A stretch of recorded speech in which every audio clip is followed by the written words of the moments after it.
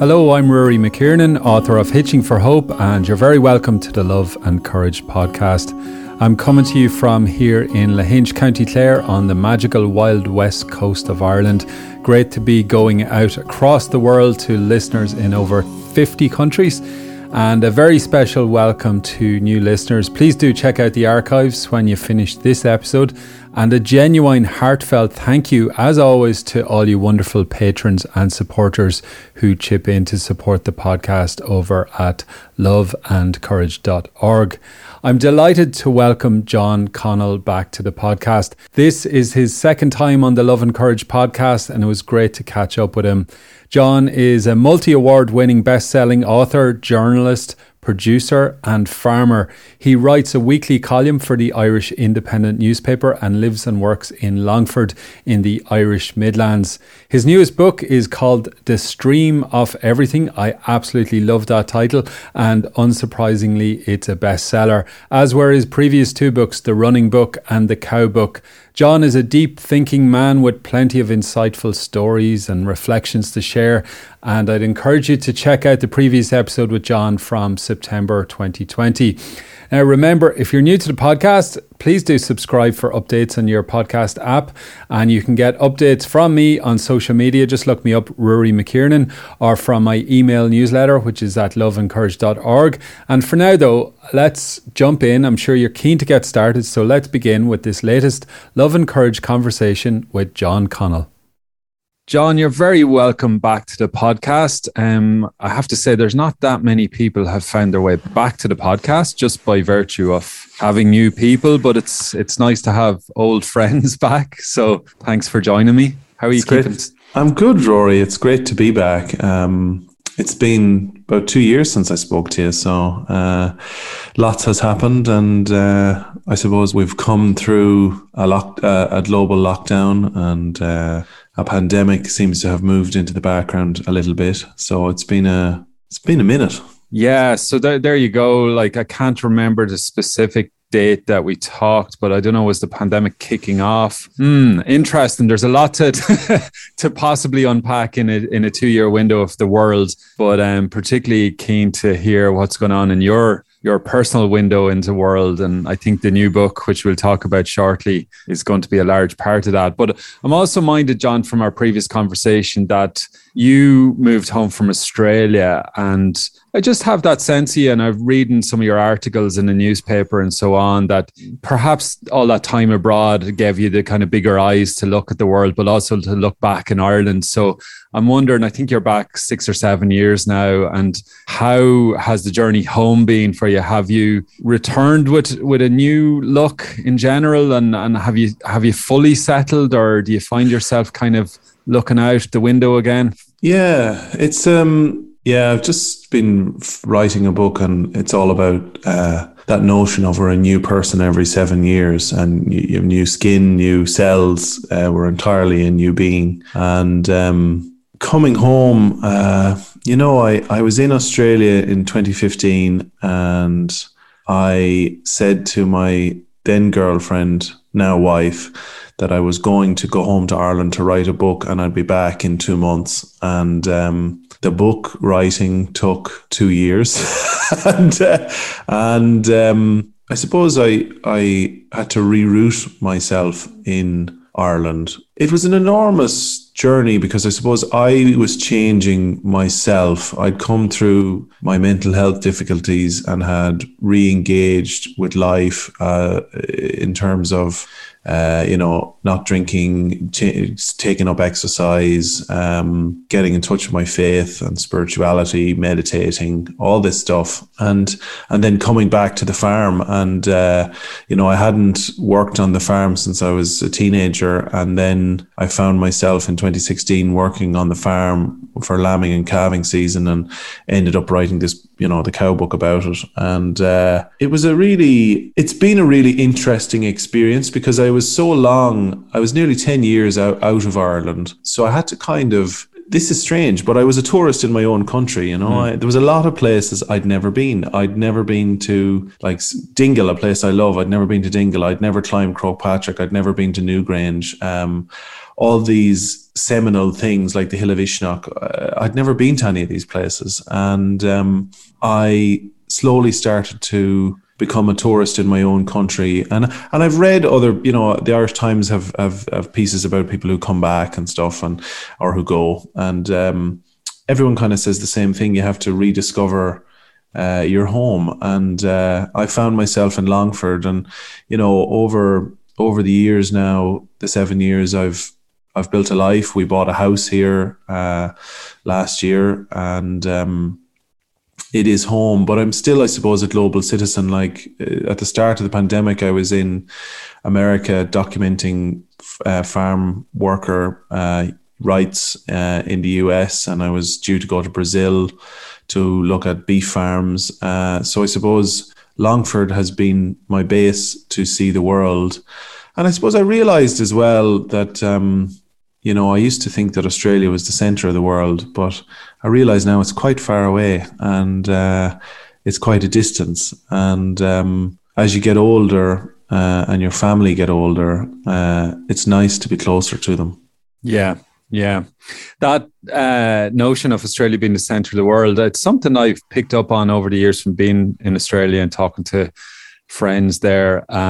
I get a feeling that it sort of might think it's bigger than it is. Now, geographically, that's obviously very true, that it is an enormous place, but it's so remote and isolated and away from the world, so to speak, or at least a large part of the world. And in fact, Ireland can be very much the center of the world, at least geographically. I find, we can be in New York in a few hours, and we can be over in Turkey or Russia, North Africa, and so many places. But what are your thoughts about Australia at the moment? I know as we record this, there's an election about to take place, but as a country, and I know it's sometimes challenging when we do have loved ones and friends there, we don't want to be necessarily critical, but I suppose we have a critical friend eye on our own country and other countries.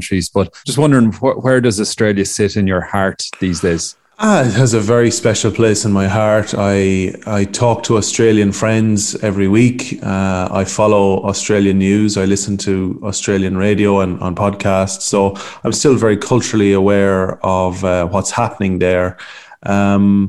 I suppose I've been following the Australian general election that's happening at the moment, and it has sort of brought up issues that I would have experienced when I was back in Australia in 2015, which is notionally really the cost of living and how, as a society, it's become quite an unfair one in many respects, because it's so hard to get your foot on the property ladder there. I was writing an article I write a column in the Irish Independent, and I was writing an article about it this week, and they say that of those born from 1990 onwards, that it's only about a 40 to 50% chance that they'll have a property of their own by the time they hit 40, which is compared to the generation before, which was a 72% chance of you having a house. So it's becoming a society where it's there's long-term renters. It's very hard to get a bit of safety and have your own place. And, they call it the Australian dream. The Australian dream is owning your own house, and it's slipping out of grasp for people. And I remember being there in 2015, and I was working on a building site as an unskilled labourer. I couldn't get work in media, and I did what lots of Irish people did. I took a job in construction, but I realised that if I wanted to try and be a writer, I couldn't afford to live in that city. I couldn't afford to write and to pay rent and everything else. So I came back to Ireland, where things were not so bad. Australia is a great place, but there are issues. I mean, it has to tackle climate change. That's a big issue. It's also, one of the world's biggest suppliers of coal. That has to change. So it's a society, I think, in transition. And this election that's happening as we speak is probably a big deciding factor in the next 10 years of Australian life. Mm-hmm. There's so much you're talking about there that draws parallels for me anyway to Ireland. I don't know the specific stats, but they're not dissimilar in terms of the trend in demographics between one generation to the next, and home ownership in particular. And, you know, obviously the Irish government have made some significant inroads in relation to climate policy, but at the same time, we're building data centres left, right and centre. And I think sometimes we don't see our own maybe complicity in the bigger mess so much. But, you know, just comparing the two countries in that regard in social or economic policy, it just strikes me that increasingly the problems that many of us are facing are global by nature, perhaps, you know, in terms of ideology, or, you know, we talk about the Australian dream. We don't necessarily use the terminology, the Irish dream, but, you know, it's that vision for life and how we would like life to be for us and our loved ones, and the decency, the social contract, as some people might call it. Who can't think of who termed that, Clouseau or yes, there was a famous book called The Social Contract. It's not Cocteau, but anyway. Yeah, it's a funny world at the moment, you know. I suppose the war in Ukraine really made us realize how globally connected we are. You know, the food shortages that we're hearing about now, that are a knock-on effect of the crops not getting harvested in Ukraine, which will affect Africa, African nations. It's you know, sometimes the world is complex, but it's always been that way. You know, I think people think that the past was a simpler time. It wasn't. It was always just as difficult. It's just now we're so connected and we know what's happening in the rest of the world.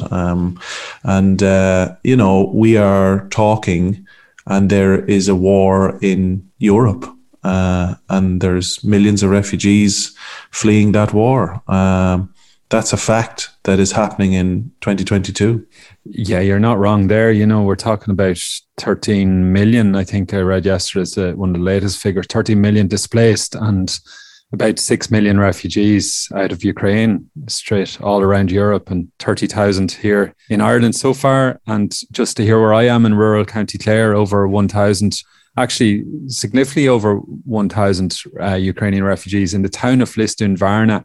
It's a population around 800, and there were already 200 asylum seekers there, and there are now 1,000 Ukrainians on top of that. So It's like the influence of global turbulence is coming to bear in all corners. But I like that historical lens, John, where, you know, I was reading about the Chinese warship doing a kind of maneuver around the west coast of Australia the other day. And, you know, previous to that, we've the American warship, and before that, the British warship. And, you know, in the past, we had Portuguese, Spanish, French.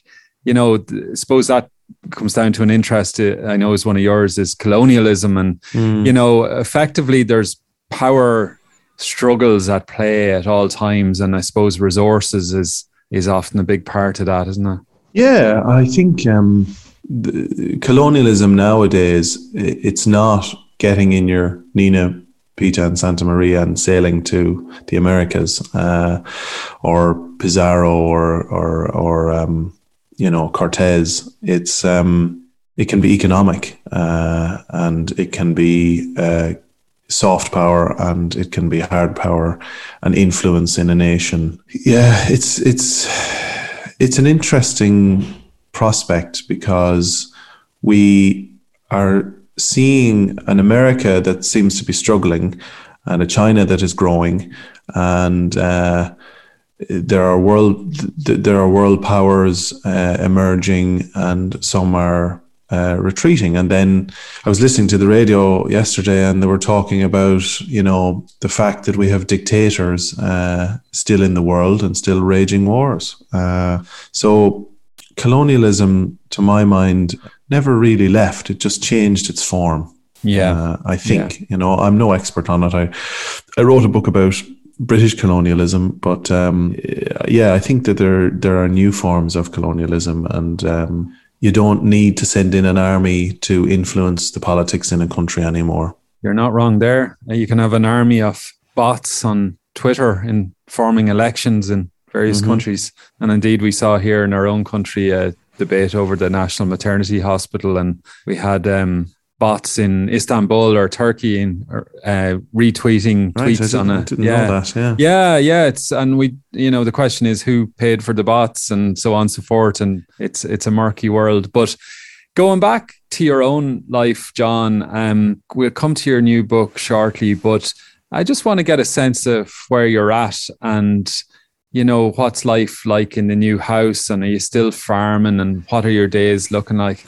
Yeah, it's, Rory, you and I, when we talk, we have always very deep talks, and we're going in. I'm just warming you up. I'm warming you up gently, John. We're forming our old pattern here, but no, I suppose, Rory, one of my greatest fears in life was to be homeless when I was a young person. Don't know why, it just was a fear. So getting the house was a really, it was a big dream come true, and it felt earthy. So what have I been doing for the last while?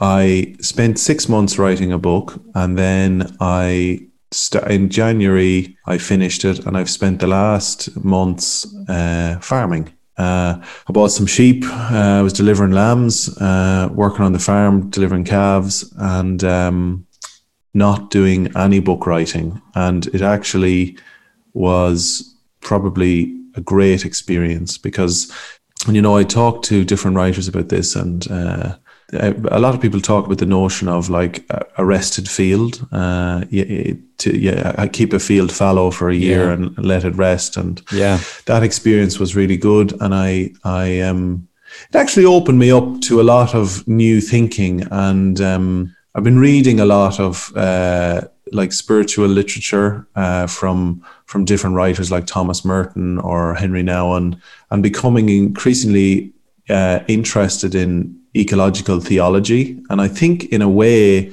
that is because I'm on the land and I'm rooted in the land, and I am a spiritual person, and I was trying to uncover what is there a crossroads between spirituality and the earth, and of course there is, and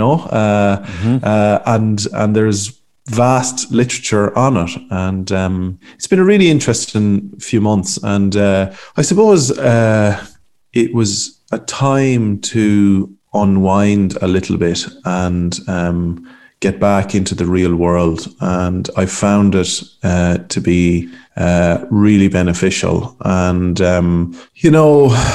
as someone who has had mental health difficulties in the past, I have to look after myself, and so actually slowing down has been a really important thing. And I think in a sense that COVID taught us all to slow down a little bit. I know that the world is getting a bit busy again. I know that for example, people are back commuting to Dublin and back in offices. But I think that despite the tragedy of COVID and the loss of life, which was a terrible thing, and we lost loved ones, but if we could take the lesson of slowing down from it, I think that it would be an enormous benefit to us, I don't know if that was your experience, but it certainly was mine. I would write during the day, and then I'd go and look at the sheep or the cattle, and then I'd go for a run. And in a way, I was living a life that was so much more similar to my grandparents, that your parish, your townland was your whole world,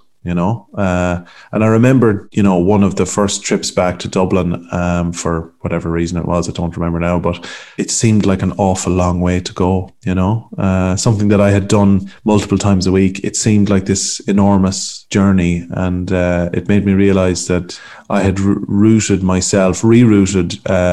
into this little townland and gotten used to it.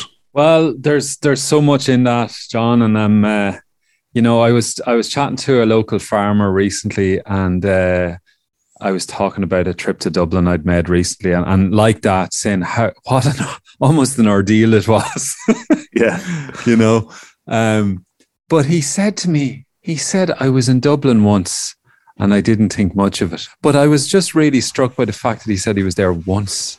Yeah. And this is a man could be touching 60, and I thought that was fantastic, to be honest. Yeah. And I suppose growing up, the ideal was always to go everywhere. And I love that idea of knowing yourself first, and knowing the parish or the surrounds that are around you. And if you can't know your own place, then, you know, it's kind of a, you know, Rory, I'm someone who's traveled all over the world.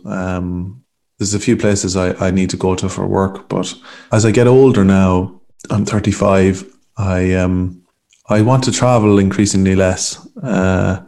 It's kind of a funny thing, you know. I for a couple of years there, I was all over the world, traveling every month for work, and now I am glad to be in one place for an extended period of time. And I was on the Camino last year, and it was interesting, very spiritual experience, very, very, very powerful. But it wasn't until I came to Galicia where the Camino ends, and they call themselves Celtic people, and it felt like walking through home. And I said to myself, you know, I think I'm gonna go back home now and really appreciate it. And it was weird. It was like going to another land, but coming to see yourself, meeting yourself on the walk, and meeting your own people. And I remember having a chat. My Spanish isn't brilliant, but my comprehension is good. And having a chat with the bus driver, and him saying to me, "We're Celtic brothers." And lovely, you know, it was a really special experience, and something that, traveling in the Celtic world, it was a nice experience. I hear a new book title coming on there. Yeah, maybe. The irony here, actually it's going to be a travel book. No, you've mentioned spirituality a few times, John, and like, I just can't always get this sense here, you know, that in another era or culture or place, you would have been a priest. Yeah. Oh, yeah. I mean, the truth is, Rory, I was, when I lived in Canada in 2014, I went through probably a year of thinking that I would be a priest. And I was in a relationship and said it to my partner, but really was very close to it. But I've found, as I've, you know, and ultimately I didn't enter seminary. I chose, as my friend who's a priest actually calls it, the ministry of the word, which is writing. And as I've gotten older, my spirituality has deepened, my faith has deepened. And, you know, I increasingly find great comfort in having a spiritual life, which is something that I wouldn't have had in my 20s. I wouldn't have engaged with it. Maybe I went to Mass on Christmas Day, or, you know, Easter, something like that in Australia. But it has grown and deepened. And in a sense, I think discovering a Clare man, John O'Donoghue, really opened me up to Celtic spirituality, and realizing that, you know, we have a deep spirit base in this country. You don't have to go to Tibet to get in contact with our own deep understanding of the world. And, you know, seeing, as a farmer as well, seeing God in nature is a beautiful thing. You know, I continually feel the cry of creation when you deliver a new lamb, or there's a calf comes into the world, or just seeing, you know, like the crescendo of grass. I was writing something, I was talking about the symphony of nature and the crescendo of grass and the symbols of trees, symbols in the musical sense. But I suppose it's why I did the Camino, you know. That's, to be honest, I wanted to experience that world. But I think ultimately you come to meet yourself on the Camino. And I remember meeting a NASA engineer and on the walk, and I said, "Have you got your message yet?" Everybody talks about messages, you know. Okay, and she said no, and I said, "Well, I think actually you bring your answer with you." And the woman stopped walking and looked at me, and she was like, "I never thought of it like that." And I said, "It only came to me." I said, "But I think the answer's inside you." I said, "The Camino is just a vehicle to allow you to think about it, but you have the answer already." And that's kind of what the Camino is all about. You meet people and you have these exchanges, and sometimes there's a little moment of epiphany. It's lovely. And speaking about the likes of John O'Donoghue and, another man before him or around the same time as John Moriarty, and you referenced Celtic spirituality, but at the heart of all of that was a more ecological resonance perhaps, and going back to Australia with the indigenous people, and ultimately indigenous people everywhere have earth-based spirituality, and perhaps something was cut off, either lost or intentionally cut off along the way, that could perhaps be at the heart of so much of the dysfunction and disconnection that we experience economically, socially, culturally. Yeah. This is where it's at. Yeah, I think, you have, the modern world is so hard and so taxing that people have to go, like, this is the truth. People have to go on retreats from the modern world to get a bit of equilibrium in their life.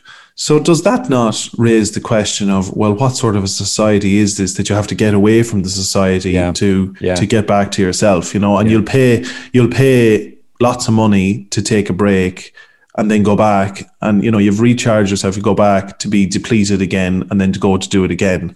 And there was an interview I heard John O'Donoghue talking about, and he said he had a friend in the UK, and she was totally stressed out, went and took 2 weeks by the sea and relaxed, and was back to herself. But really, isn't it a shame that society is like that we have to take these retreats from it? And it's getting increasingly harder for people. People are holding out on these front lines, and some people never get the chance to have the break because maybe they don't have the money to go to the seaside, or to go to a yoga retreat or a meditation, thing. They don't have that opportunity. It's not part of their life, and they have to just make do with it. And I think, one of my reasons in coming back to Longford was that it was, I knew this world, and it was a quiet world, and that even though everything has to be worked for and everything has to be earned, and I'm no different to anyone else, but that maybe there was a little bit of peace in this world that I wasn't finding in the cities of the world. Yeah, there's definitely my sense of cities. Obviously, you've touched on busyness, but I mean, they many ways are the hotbeds of culture and ideas, and that I think is to be celebrated, and I love it. But they're also kind of hotbeds of consumption and capitalism and sort of dog eat dog mentality. Now, I'm not saying that in rural Ireland everything's all rosy and everybody's all sort of morally superior or cleaner.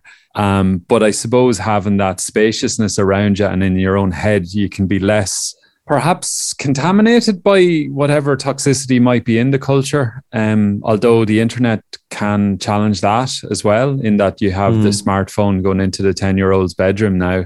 So yeah, I suppose where this is bringing me is to think about the notion of simplicity, and perhaps, when we talk about world religions, that seems to be at the heart of so many of them, is to simplify. But the race at the moment is complexity. It's add more strings to your bow, not less.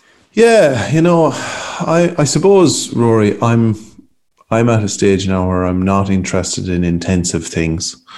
I'm interested in slow things, and maybe it was going on the river with the book, slowing down. We were going at about maybe 2 or 3 miles an hour in a canoe, and I started to read a lot of Lao Tzu at the time, and he talks a lot about rivers, and the Chinese philosopher, and he talks about the notion of a river meeting a big rock, and that the river is a gentle force, and will flow around the rock, and eventually, after maybe 1,000 years, will flow through the rock. But everything is achieved, and I think about that notion a lot. That, on the farm, let's say we have a busy day with sheep, they have to be dosed or sheared or whatever it is, or moved, and I could just say, I'll be a river now meeting the rock, and I'll go slowly, and in going slowly, the job is done, and it's done at a calmer pace, as opposed to trying to rush through it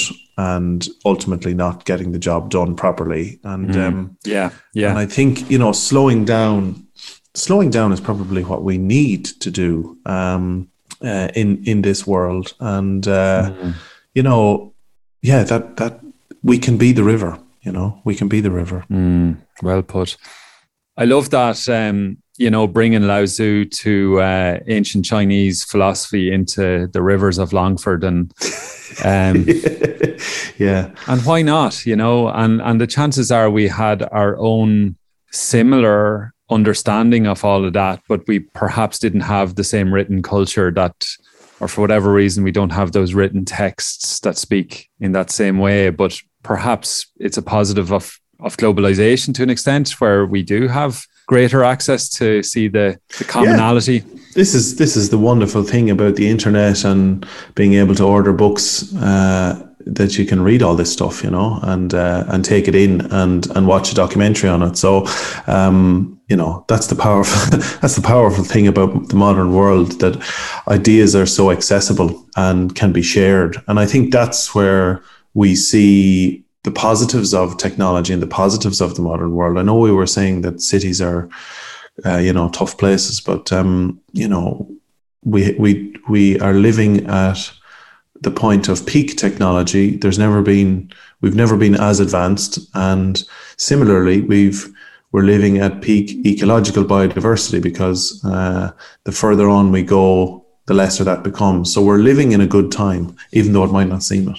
Yeah, it certainly doesn't seem it a lot of the time, particularly from a, political or back to ecology. But on the other hand, we are making some inroads in many areas, and like as you said, looking back historically, what time on earth was this kind of rosy picture? There were always sort of marauding tribes, even go back to our Celtic brothers in Spain. There was lads who'd take the head off you wherever you were. Yeah, well, that's it. And I was listening to an interview with a writer the other day, a military historian, who was talking about evolution and how, when first man developed, we were coming from the primate culture, and the primate culture has always been strife. And he was talking in particular about chimpanzees and how chimpanzees have bands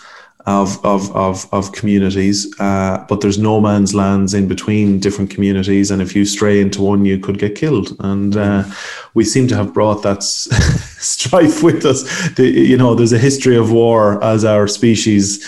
There's always been conflict. This is what he was saying, and I'd never thought of it before. So it was an interesting concept, that conflict has been with us for a long time. Yeah.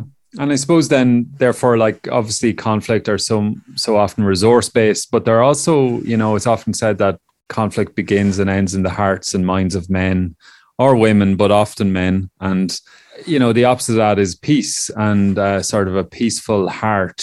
And I want to go back to the river and into the boat and the canoe, and I have this real sense of a peaceful voyage. Can you talk to me about the voyage and how it became the book? So I was in America and talking to migrant farm workers, and I came back and the lockdown started. I was back probably a week, and I hadn't really heard anything because I'd been on the road for about a month and hadn't been following news. So I didn't really know anything about the pandemic. But as it happened, I found myself in Longford, and my friend Peter Gagan, a journalist, was home from Scotland. And I had this idea to go on the canoe down the Camlin. See, the story was I had nearly drowned on Sydney Harbour 10 years before, and I had made this promise to myself that one day I'd make a little trip down the Camlin in thanks for my life being spared. And it just seemed like the perfect time. And I suggested it to Peter, and Peter said, why not, So it was this 2-day trip down our Ganges, down this small river. And, Rory, I'm probably someone that's traveled all their life, but it was one of the most amazing trips I've ever been on. There was so much wildlife. Look in the water, there was fish swimming around you, swans, herons, kingfishers, mayfly. I seen mayfly for the first. I'd never seen mayfly in my life, and there they were on the river, quietly, going about their existence, and they only live for a day or so. And the trout were jumping to catch them. It was this amazing experience, and it was a joyful experience. And I suppose for me, I had been carrying a lot of the wounds from the past, from the 7 years and the years prior to it. And I said to myself that I'm going to go down the river, and by the time we get to Clondra, which is where the Camlin meets the Shannon, I'm going to leave my problems on this river. And I had this image of the problems flowing out into the Shannon, all the way down to Limerick, and then flowing out into the Atlantic. And the amazing thing was, it was this cathartic trip, and it was this cathartic experience, and it did work. And I sometimes think that we need grand gestures in life. I was talking to a friend recently who quit smoking, and I said, "What did you do to mark it?" And he said, "I smashed every ashtray in the house."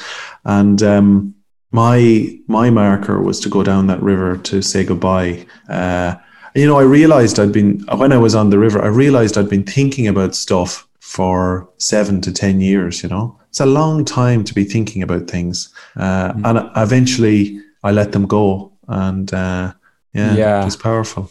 When you said thinking about stuff, I get a real sense of rumination, that. Absolutely. Yeah. It was total rumination. And, rumination, we don't talk about it enough in the media. Like, we all ruminate, but when rumination can be crippling. And I think rumination is, it's a bedfellow of anxiety and depression. But there are people who are prisoners to their thoughts. And it can be very hard. And I'm someone who was one of those, it can be very hard to dispel those thoughts and see them for what they just are. A thought that comes in, stays there for a moment, and then goes again. But if you don't have the tools to deal with them, they can be crippling. Yeah, and they're so often not only, of course, but so often connected to sort of aspects of guilt or shame or regret and things that happen to us. And I suppose then, implicit in rumination is an element of inactivity, or not necessarily catalyzing them towards transforming the thoughts into anything constructive other than this horrific, terrible car going around a terrible roundabout at a slow, terrible speed. Yeah. And Rory, for me, I've wrote 3 memoirs, and there isn't any more, but they're done now. But that was my way of dispelling the past and dealing, not just dispelling it, but actually examining it, analysing it, processing it, and then letting it go. And it took 3 books to really make sense of 10 years of living. And those books were books that were about loss and the loss of love, and about depression and sadness.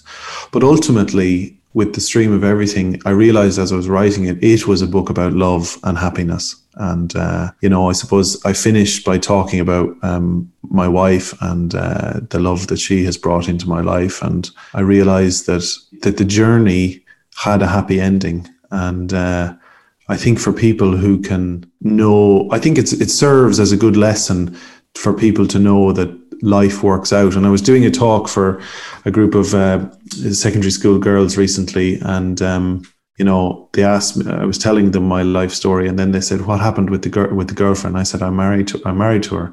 And that was the bit they loved the most, because they said, it showed them that love has a way to conquer everything. And your podcast is called Love and Courage. It really can be a discounted thing, because love can move mountains, really, literally and figuratively. Yeah, and that's if there isn't love on the agenda, then what are we at?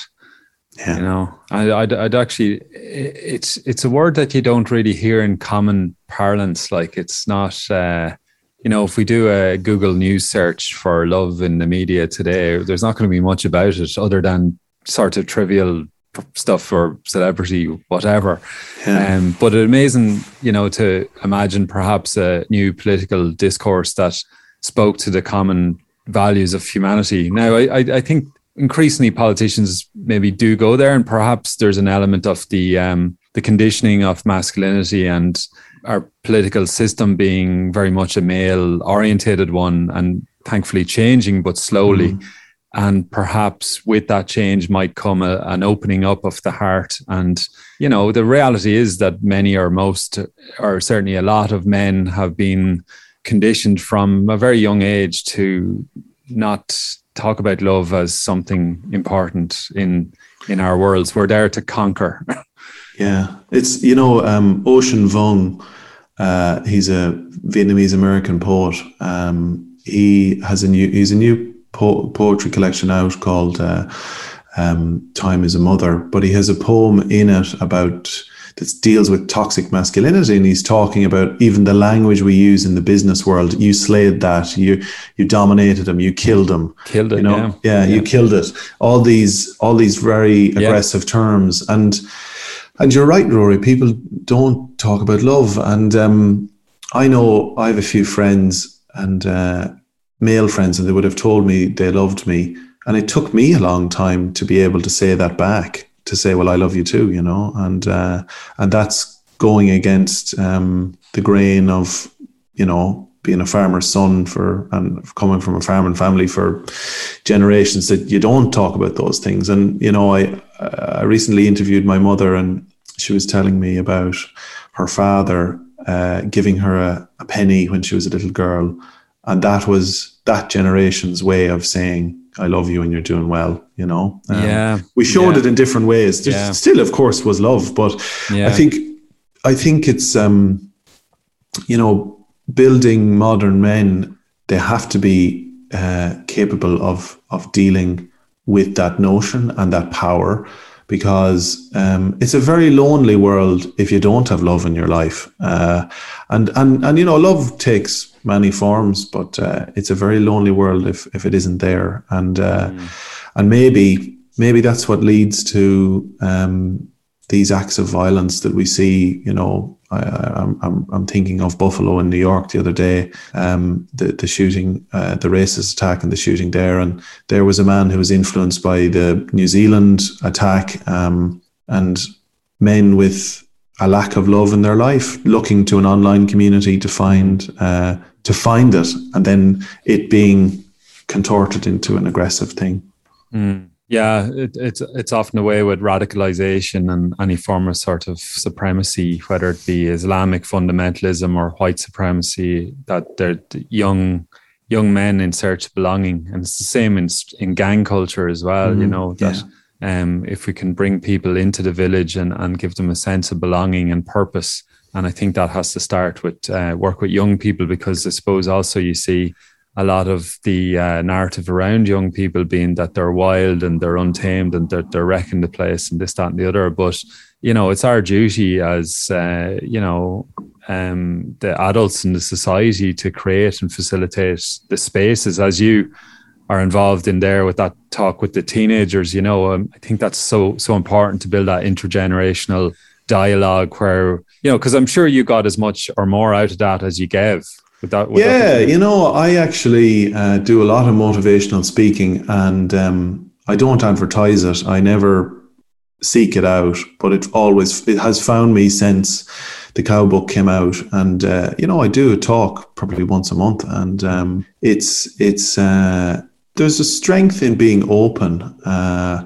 You know, John O'Donoghue's talked about a beauty coming from woundedness. But I think there's also a beauty that comes from being open. You know, it was funny talking to the girls. I said to them, I don't look young, do I? And they said, no. And I was like, okay, I'm not a young fella anymore. But I want, that wasn't the mission. I wanted them to remember that even when things are bad, that there's always a light to hold on to. And, you know, I said to them, you're going out into the world now. And I said, maybe you'll never remember this talk. I said, but if you can take away one thing. And I got them to do this little exercise. And I do it with most secondary school kids I do talks with. I get them to close their eyes and just be calm for a moment and think about the problem they're worrying about, whether it's the leaving cert or the junior cert. And then to to think about all the people that love them in their life, their parents or their guardians, their friends, their cousins, and their teachers. And I do say, look at all the people in your mind who want the best for you.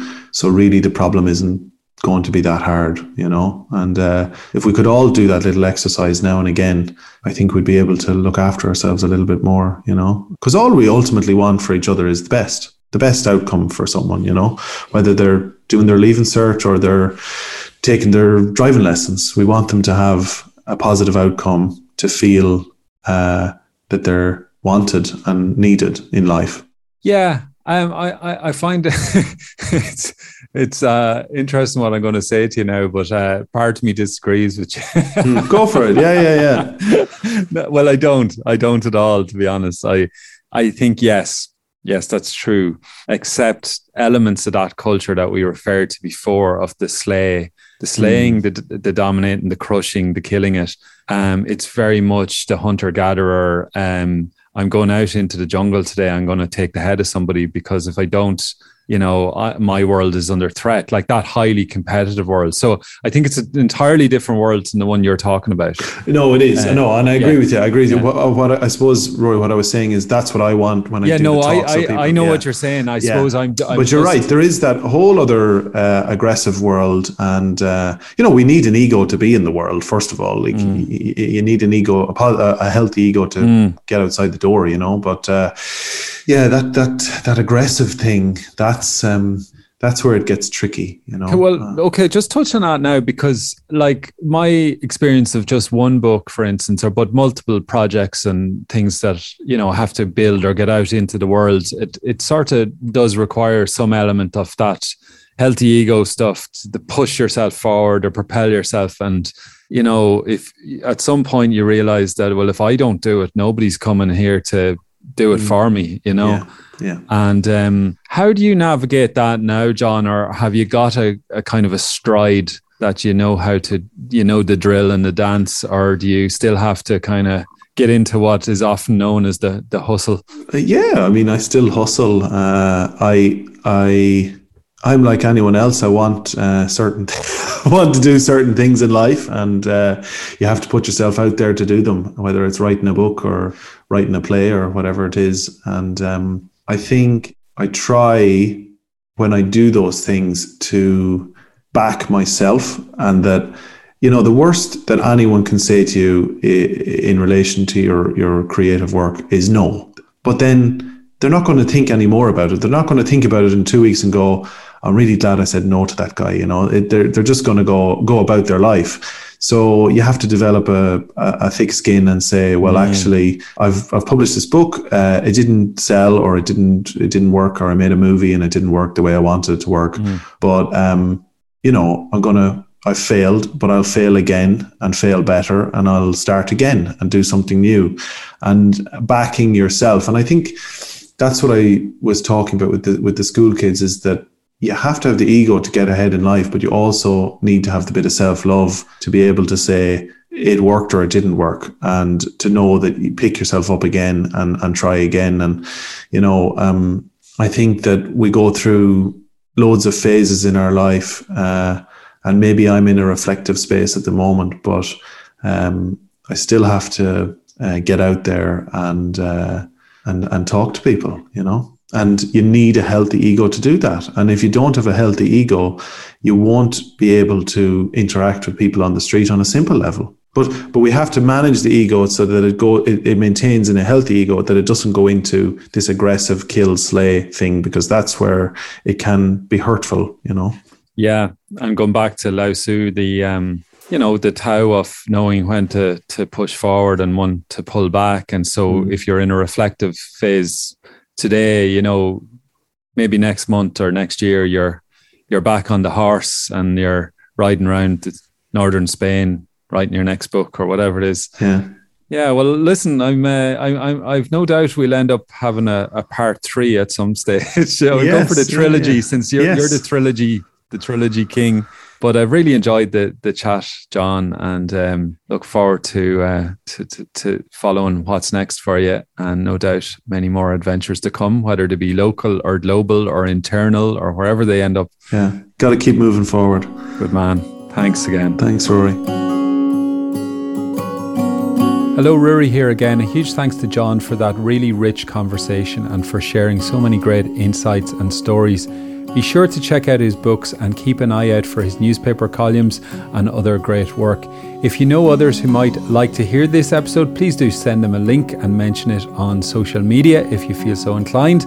You can also help the podcast reach more people by subscribing in your podcast app. You'll get updates on new episodes, and also ratings and reviews are all appreciated. And a huge thanks to existing podcast patrons for chipping in. And if you'd like to chip in, you can go over to loveandcourage.org, even if it's a once-off small chip in or a monthly basis. That all is appreciated. It helps the podcast grow and reach new people, helps me promote it to new listeners all around the world. And if you're new to the podcast, be sure to check out the archive. Lots of great stuff in there, and you might enjoy my book if you haven't come across it yet. It's called Hitching for Hope.